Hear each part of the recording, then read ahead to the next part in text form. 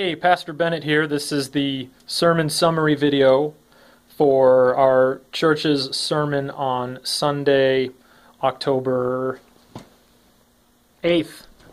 And the passage of Scripture this sermon was based on is Acts chapter 13. We looked at verses 26 through 31 and also verses 38 and 39. So if you haven't done so already, check out that passage and read it together out loud. And just to summarize the message, we looked at three areas of focus. First, the surprising focus of the whole Bible, which is Jesus Christ. The passage begins with Paul explaining how the rulers in Jerusalem fulfilled the Hebrew Scriptures, the utterances of the prophets, and they fulfilled those Scriptures by arresting and executing Jesus, or having him executed. And they didn't recognize him, they didn't know what was going on, but they were part of a bigger story. And the point is that Jesus is the true fulfillment of all the Hebrew Scriptures. The law, the prophets, the Psalms, all the stories, all the narratives, all of it was always about Jesus, pointing to the true Word of God, the Word made flesh. The second point for the morning was the fact of the resurrection.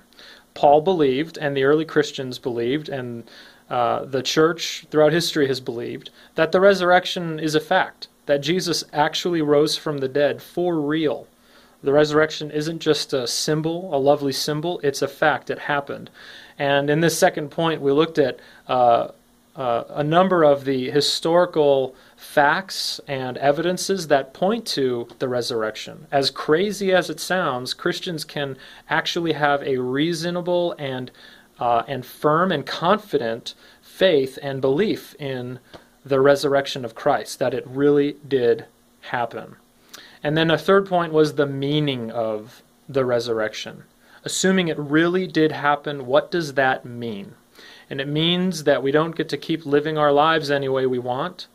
It means we're accountable to Him. But it means that death, the dark and bleak enemy, will no longer be something we need to be afraid of. Death itself has been defeated. And so there is hope beyond the grave. Death itself will start working backwards, as C.S. Lewis says. It'll come undone and give way to a new life, the kind of a life we were always meant to have. And if you really believe this, if you really believe that, for real, and it comes into you and it invades your heart and it changes how you think and what you say and what you do, you're no longer afraid of many of the things that cause fear today. You're not afraid anymore of Roman swords. The disciples certainly were not.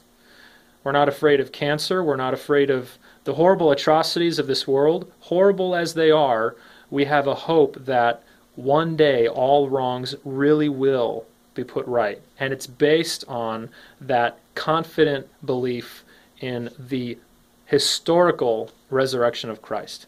And so there's a quick snapshot of what the sermon covered. Think through those things carefully and have a good discussion with your life group.